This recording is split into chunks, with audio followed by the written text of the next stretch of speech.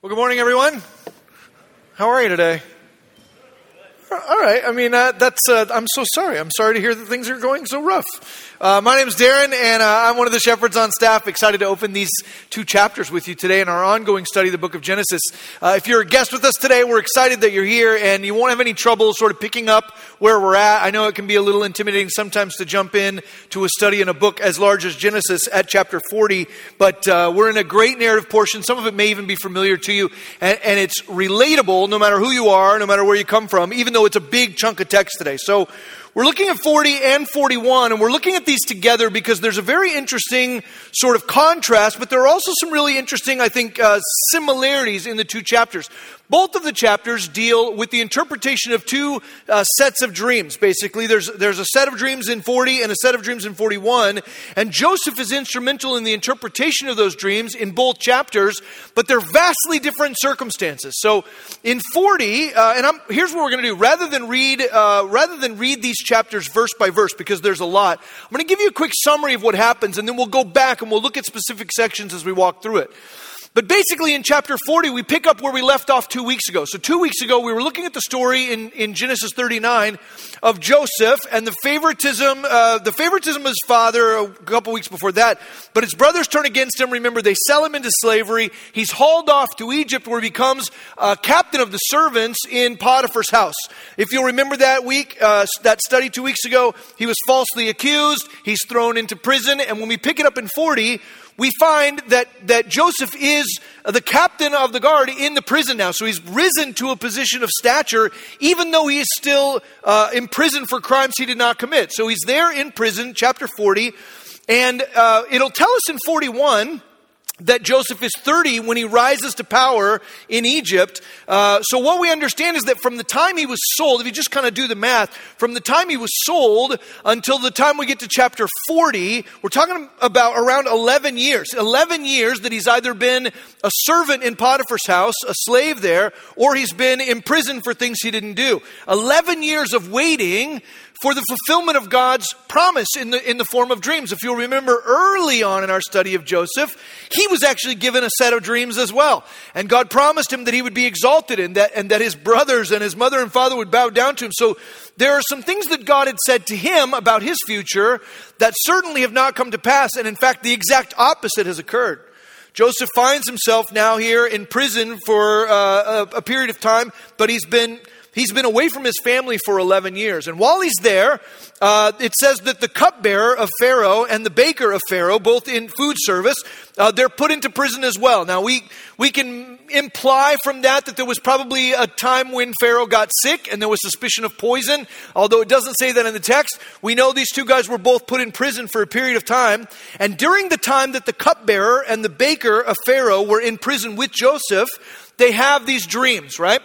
Each of them has a dream, and they're troubled by the dream. They want to know the interpretation of the dream. Joseph, being in proximity to them, gives them the interpretation of the dream. So for the cupbearer, he has a dream where there's a vine with 3 branches, and it blossoms and it produces grapes. He has this dream where he squeezes the juice from the grapes into Pharaoh's cup, and he gives it to Pharaoh. And Joseph hears that and he says, yeah, God has revealed to you what he's going to do. The 3 branches are 3 days. And in 3 days' time, you're going to be lifted up and restored to your old position of honor in Pharaoh's house as a cupbearer. Congratulations, right? Well, when the baker hears that, you can read this in Genesis 40. The baker hears it. He hears there's a favorable interpretation. And he's like, okay, I'm ready to hear the interpretation of my dream, right? I also dreamed about 3 things. I dreamed about 3 baskets of bread, and there were birds that came and they ate the bread out of the basket. So what's my interpretation? And Joseph goes, well, it's not so great. Well, the 3 baskets represent 3 days also, but in 3 days' time, the Pharaoh is going to lift up your head as well. He's going to lift it up right off of your body, and you'll be executed in 3 days' time. Joseph gives them the interpretation of the dream, both in a favorable case with the cupbearer, but also in an unfavorable case with the baker. And those dreams come to pass. Now, interestingly, when Joseph is talking with the cupbearer in Genesis 40, he says to him, hey, look, when you get out of here and you're raised back to a position of honor, remember me, because I'm not supposed to be in prison. I didn't do anything wrong. In fact, I've been falsely accused. I'm not supposed to be here. I was enslaved by my brothers. They put me in prison, but tell somebody my story and get me out of here. So you can imagine that for Joseph, there was a little bit of excitement at the potential that that might be the avenue through which God was going to get him up and out of jail, right? But then it tells us at the end of Genesis 40, the cupbearer gets out. He goes back into the service of Pharaoh. And it says in the last verse of Genesis 40 that the cupbearer forgets about Joseph. So he's stuck for another 2 years waiting in prison. Now we go on to read in 41 that the Pharaoh himself has a set of dreams. In one of the dreams there are some plump or attractive cows, it says, that then there are 7 of them and they are devoured by 7 skinny, gross-looking cows. That's a dream I've had frequently. The Pharaoh has it and he's troubled by it. He has a second dream in which there are 7 plump ears of corn, beautiful-looking ears of corn that are devoured by 7 ears of corn that look like they've been scorched by the east wind, it says. And Pharaoh's troubled by this dream and he can't find anybody to interpret it. And so the cupbearer remembers and he says, I remember my mistake. I was supposed to tell you about this guy I met in prison. He's a Hebrew and he interprets dreams. He tells the Pharaoh pulls Joseph up, and that's the section we just read in the first 16 verses. He looks at Joseph and he says, hey, can you interpret my dream? And I love Joseph's response. We'll talk about this more in a second. But Joseph's response is, no, it's not in me to do that. But God will give you the answer. God will give you the answer, right? So Joseph goes on to give him the interpretation, and essentially the interpretation of Pharaoh's 2 dreams are these. The 7 cows and the 7 ears of corn that are fat and plump represent 7 years of bounty, 7 years of plentiful harvest that will be followed by 7 years of severe famine. And Joseph looks at Pharaoh and he says, God has told you, by giving you 2 dreams that say the same thing, he's told you what he is determined to do, and it is fixed and set, and it will occur. So if you're a wise man, Pharaoh, you're going to find somebody you can put in authority who will save up food during these 7 years of bounty, so that during the 7 years of famine, you will not go hungry. And if you're smart, you'll organize this well, and you'll get it all staffed, and you'll take care of it, and you'll be fine. The Pharaoh says, well, who else are we going to find like this guy Joseph, in whom is clearly the Spirit of God? You can see that in 41. He says, I see the Spirit of God in this guy Joseph. Who better to manage all of our storehouses than Joseph? He raises Joseph to the position of second in charge. He's elevated, right? At first in 40, he's forgotten. In 40, he's been falsely accused and he's not remembered, right? And he's left to sort of rot there in prison. He's waiting. But in 41, he's honored. And he's lifted up and he's remembered and he's elevated to a position of authority. It says that he's diligent in saving food. During that time, he has 2 sons through an Egyptian wife. He names them Manasseh and Ephraim. We'll talk about them in a second as well.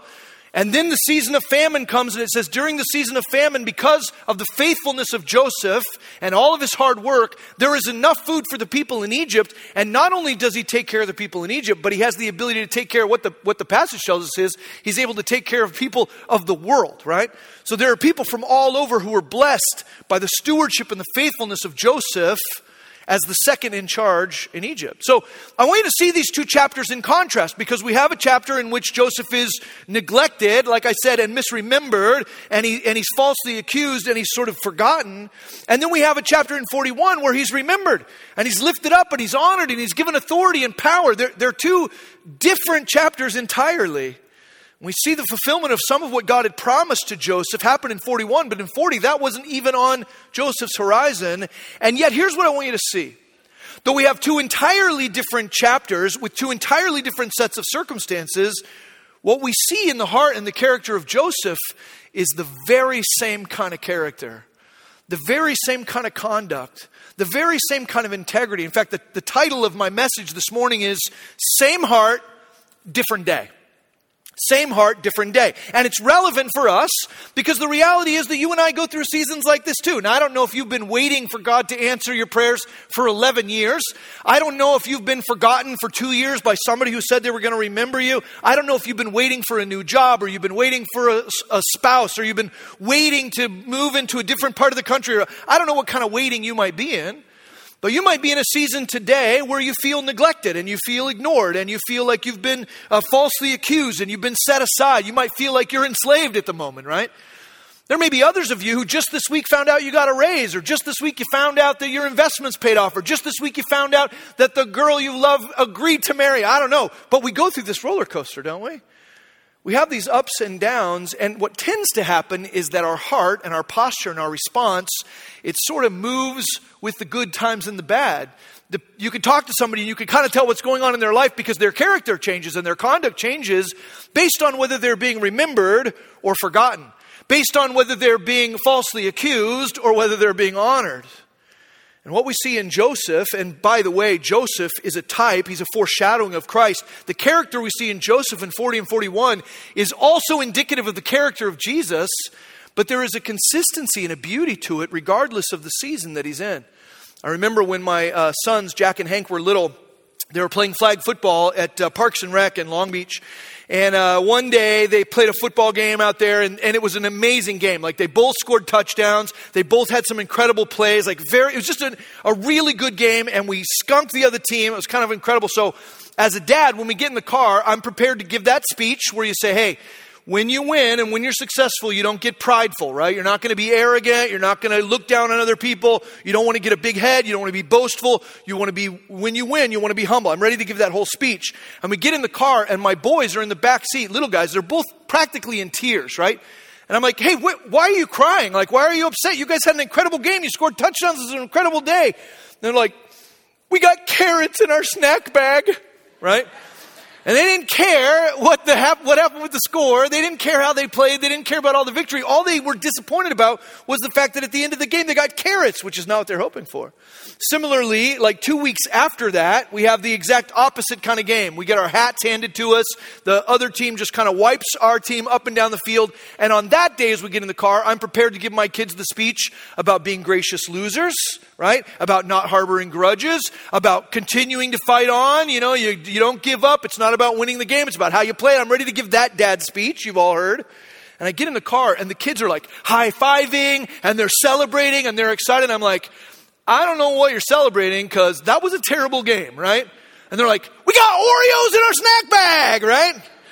And it dawned on me that for them, they didn't really care very much about how the game went. They didn't care whether they scored touchdowns or, made great plays. What they cared about was get through the game to the snack bag at the end and cross your fingers, there's going to be cookies in there, right? And sometimes our posture and our attitude is entirely dependent upon what it is we're hungry for, what it is we're chasing, right? What it is you're pursuing with your life. And that will change everything about the way you go into certain circumstances, whether you're being neglected, whether you've been forgotten, whether you're being dismissed, or whether you're being elevated and honored, right? Whether you're in a position of authority or a position of dismissal, right? And so we want to look at this text because we recognize that there's something going on with Joseph we can understand. Something that's happening with him that can be helpful in shaping our own lives as disciples. Because we know that God refines all of us, right? That God refines all of us who are his disciples, followers of Christ, are refined in the forge of life. And that means there's a little bit of fire, and that means there's a little bit of hammering, and that means there's a little bit of folding, and that means there's a little bit of crushing. We are refined in the forge of life, and sometimes that requires waiting. We already saw waiting in the life of Abraham and Sarai, didn't we? Abram and Sarai, or Abraham and Sarah, as they were told they would have a child. And then that didn't happen for a very long time. We see waiting in the life of Joseph in this particular text. We could look later and see waiting in the life of Moses as he's in Midian for 40 years before he does the thing that God put on his heart to do it initially. We see waiting in the life of David, where David is anointed to be the king of Israel, and then he spends a long period of time just on the run from Saul, who wants to kill him. It would have been nice if God had said, hey, you're going to be the king, and that's going to happen tomorrow. We're having a party. Get on your best jacket. But God said, hey, you're going to be the king. And then there was a long period of time where all he was the object of Saul's hatred and anger and ire, right? And in that waiting, there are times where even in the Psalms where David will say, I don't even know if I'm going to live to see the thing God promised me. We know that God refines us, and that's not just true for biblical characters. It's true for all of us, that he refines us in the forge of life. And sometimes there are high points, and sometimes there are low points. And all of those spaces along the path, they change us. They transform us. They are conforming us to the image of Christ. James chapter 1, verse 2 says, count it all joy, my brothers, when you meet trials of various kinds. For you know that the testing of your faith produces steadfastness. And let steadfastness have its full effect, that you may be perfect and complete, lacking in nothing. James says you should be joyful when you face trials. You should be joyful when you're in the waiting. You should be joyful when the cupbearer forgets about you and you got 2 more years in an Egyptian jail. Well, it's not always easy for us to be joyful, but the way to find joy is to understand some of the principles we see revealed in the life of Joseph and in Christ. I just want to look at 5 of them in the time we have here. Mentioned already that Joseph probably thought when he talked to the cupbearer in verses 14 and 15 of chapter 40 that this was his pathway out. He says in verse 14 of Genesis 40, only remember me, he says to the cupbearer, remember me when it is well with you, and please do me the kindness to mention me to Pharaoh, so get me out of this house. For I was indeed stolen out of the land of the Hebrews. Here also I have done nothing that they should put me in the pit. You can hear his confusion about his own position, right? You can hear him saying, I don't know why I'm in jail. I did the right thing. It feels like I was told that you do the right thing and you don't go to jail. But that isn't my experience. Will you please help? And then Joseph, after this time, is still waiting for God's perfect timing. So what are the keys here to having the right kind of heart? Whether forgotten or remembered, whether accused or exalted. I'll say number 1, and we see this all over these 2 chapters. Number 1 is no matter what circumstance you find yourself in, don't miss the opportunity to point away from yourself to God. If you're taking notes today, maybe you summarize that just by saying point to God, or even better, glorify God. We've talked before about the fact that our lives exist for the purpose of worship. That we were created from the ground up, you and I, built by God for His glory. One of the things I love in the story of Joseph is that whether forgotten or remembered, Joseph is constantly pointing away from himself. Very similar to one of my favorite biblical characters, John the Baptist. We've talked about John the Baptist before. John the Baptist was preoccupied. In fact, you can find him in lots of classical paintings with his hand. If you ever see a painting of John the Baptist in old paintings, his hand is always doing this. Pointing away from himself. That's how John the Baptist lived his life, right? Joseph does the same thing. Well, I'll just give you a couple of examples of this. Look at Genesis chapter 40, verse 8. In 40, verse 8, the cupbearer and the baker say to him, we've had dreams and there is no one to interpret them. And Joseph said to them, do not interpretations belong to God? Please tell them to me. Joseph doesn't say, hey, I happen to have a special connection and I can interpret your dreams. He doesn't use it as an opportunity to capitalize on his own reputation or to build up fame or status for himself. What does he do? He goes, hey, you know what? God interprets dreams. Tell me what they are. And we'll ask him, right? He's pointing away from himself to God. We see the same thing in chapter 41. In chapter 41, verse 16, which we read a minute ago, Joseph answered Pharaoh because Pharaoh said, can you interpret my dream? Joseph said, it is not in me. He's like, I can't interpret dreams, right? By the way, wrong answer when you're facing the Pharaoh. He says, I can't interpret dreams. God will give Pharaoh a favorable answer. Once again, even in the midst of the situation he's in, he's not singing his own praises. He's pointing away from himself. That's 41:16. In 41:25, Joseph said to Pharaoh, the dreams of Pharaoh are one. God has revealed to Pharaoh what he is about to do. He says, you've had these dreams, and while you've had 2 dreams, they cement one particular thing, and that has to do with the sovereignty of God, that he's fixed a thing in time and space. 41:32, he says something very similar. 32, he says, the doubling of Pharaoh's dream means that the thing is fixed by God, and God will shortly bring it about. That's a very interesting thing for Joseph to say, because if you remember back at the beginning of Joseph's life, he had 2 dreams that said the same thing.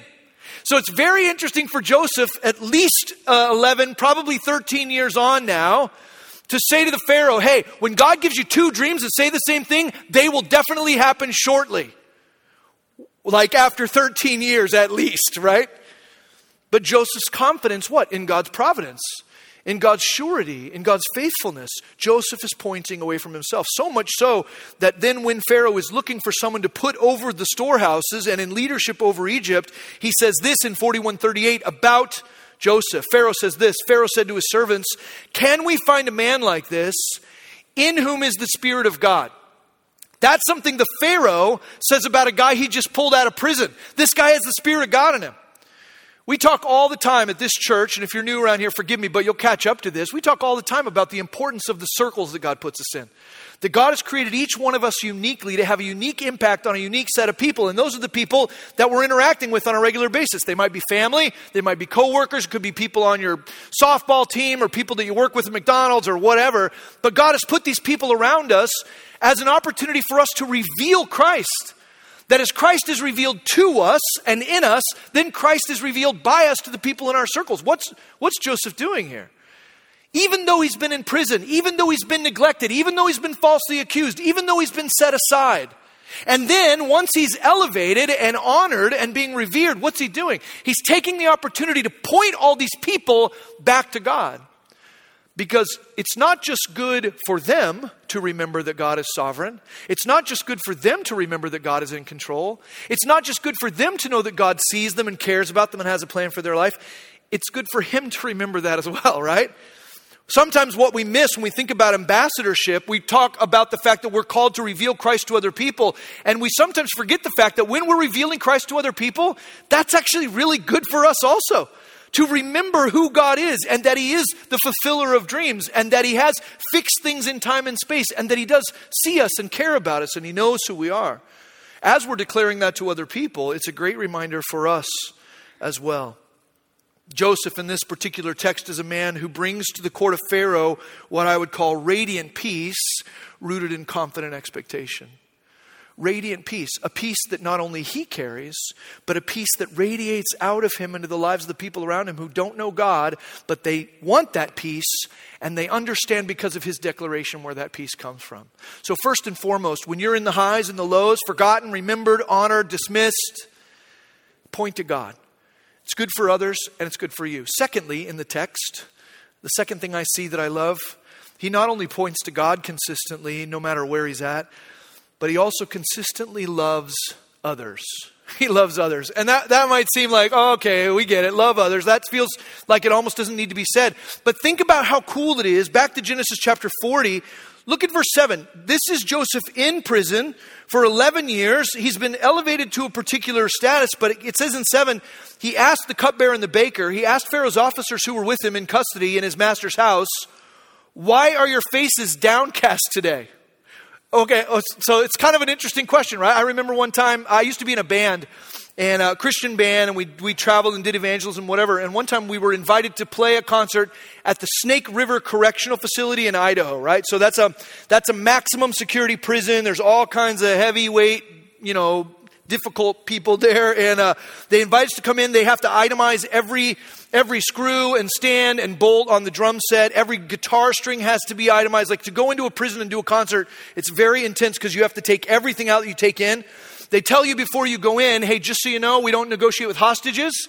So if or we don't negotiate for hostages. So if the prisoners take you captive and they threaten to kill you, we just let them kill you. That's how that goes. And you're like, why am I doing this concert here again? But we want to share the gospel with the people at the Snake River Correctional Facility. So on the day we're getting ready to go in, we show up at the prison, and I'm just supposed to go into the main office and sign us in, and then they're going to do all the examination stuff. But as I'm walking up to the front doors, they've got prisoners like in orange jumpsuits that are out and they're gardening in the gardens outside the front door. And they've got prisoners who are sweeping the steps. There's like prisoners doing different jobs. And in fact, as I get close to the front entrance of the prison, there's actually a guy in an orange jumpsuit who's opening the door. And so he opens the door for me. And as I walk through, there's like a thing you do. And I was like, oh, thank you. How are you today? And he goes, I'm in prison.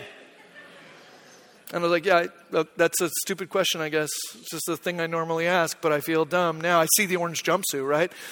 It's so interesting to me that in 40, verse 7, Joseph looks at these two guys who have likely been accused of poisoning the Pharaoh, and he can tell that they're sad. Not only can he tell that they're sad, but he cares that they're sad. Despite his own grief, despite his own frustrations, despite his own wrestlings, despite the neglect that he's faced and the things that have happened to him, he still has his radar up for the facial disposition of others.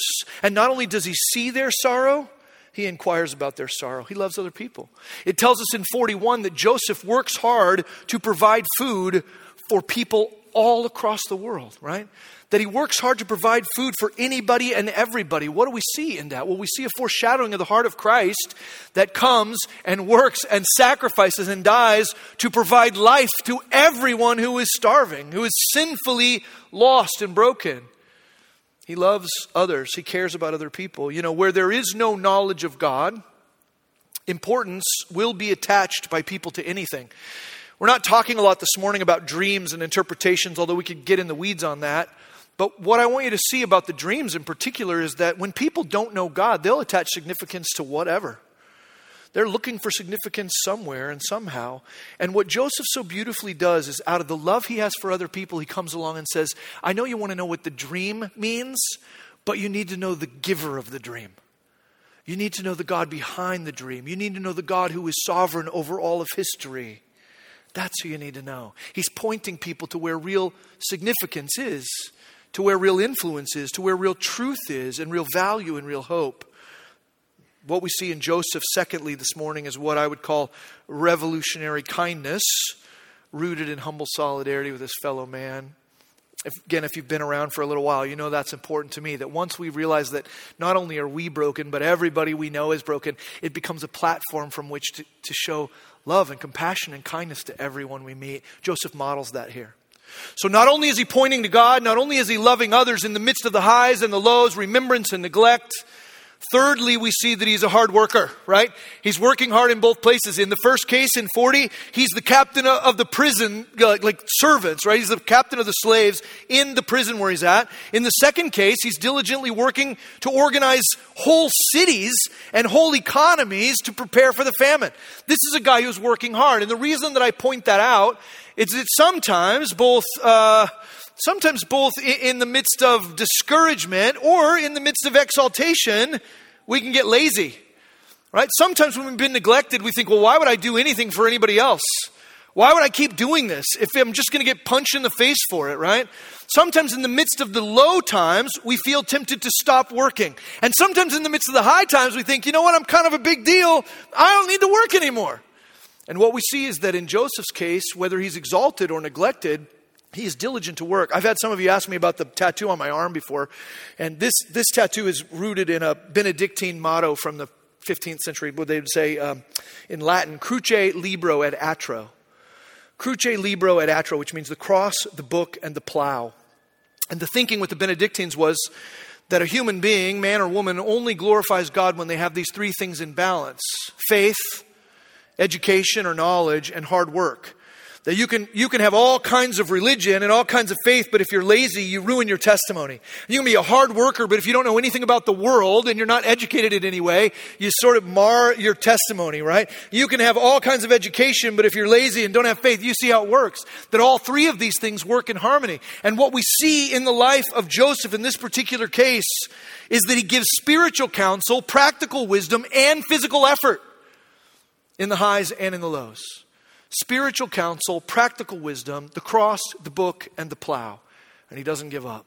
So we see him pointing away, right? We see him pointing away from himself. We see him loving others. We see him working hard. Fourthly, we see him minding his attitude. And I would say to us, in the highs and the lows, check yourself, right? Check your attitude. It would be so easy, wouldn't it, for Joseph when these two, cupbearer and the baker, when they come to him and they go, hey, we had these dreams and we don't know the interpretation. That's why our face is downcast. We're worried about it. It would have been easy for Joseph to be like, dreams? Ha! Dreams don't matter. I had dreams when I was a kid, and then my brothers beat the snot out of me and they tied me to the back of a camel and they sent me here. I'll tell you how good dreams get you, right? I'll tell you what good those are. Best forget about your dreams. They're just going to cause you problems. I can characterize that because I think we've all sort of been in seasons of our life where things don't go the way we want. And our response is to allow our attitude to sink to a place where we become cynical. We become critical. We become discouraging to other people who actually need us to be ambassadors of the love and hope of Christ. And instead, all we can think of is our own pain and our own suffering.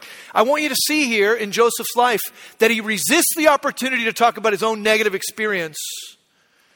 And instead, his attitude reflects hope in the God who gave him those initial dreams. Galatians, you may be familiar with this verse, but Galatians chapter 6, verse 9 says, let us not grow weary of doing good, for in due season we will reap if we do not give up. Sometimes it's easy to get weary of having a good attitude, right? Sometimes it's easy to get weary of being hopeful and optimistic and kind to other people because we just feel like we've been left in prison and somebody told us they were going to get us out and we're still there.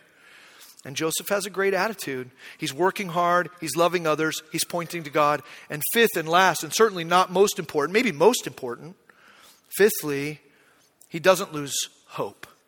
He doesn't lose hope. He's got lots of opportunities to lose hope. But here's the key, I think, for Joseph. Joseph, he doesn't put his hope in the cupbearer. If he had put his hope in the cupbearer, he would have to give up hope because the cupbearer was unreliable and forgot about him. When we put our hope in people, we put our hope in temporal things, when we put our hope in stuff that's flawed and frail, then we're destined to be disappointed. The key for Joseph is that through the highs and the lows, through remembrance and neglect, through honor and false accusation, whatever season he's in, he doesn't lose hope because his hope isn't in his situation.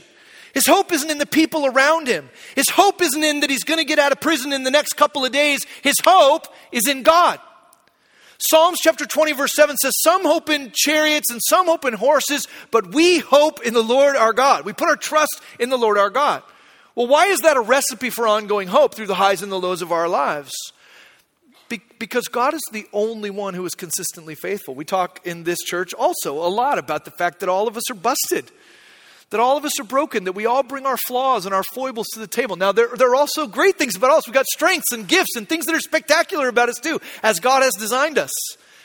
But the reality is, if you put your hope in broken human beings or in human institutions, if you put your hope in chariots and horses, you're going to lose hope. And so we put our hope in something greater than that. He doesn't have his hope in his family or in Potiphar's wife or the cupbearer. It's interesting, I was reading in one of the studies I was looking at this week, a story about Adoniram Judson, who was a missionary in Burma. And after a period of time, he was put into prison for what he was doing. And somebody wrote him a letter and they said, what's your outlook? You're in prison and what's the outlook you've got? And he says, my outlook, I don't want to get the quote wrong. He says, the outlook is as bright as the promises of God. The outlook is as bright as the promises of God. This from a guy who's sitting in a Burmese prison, right?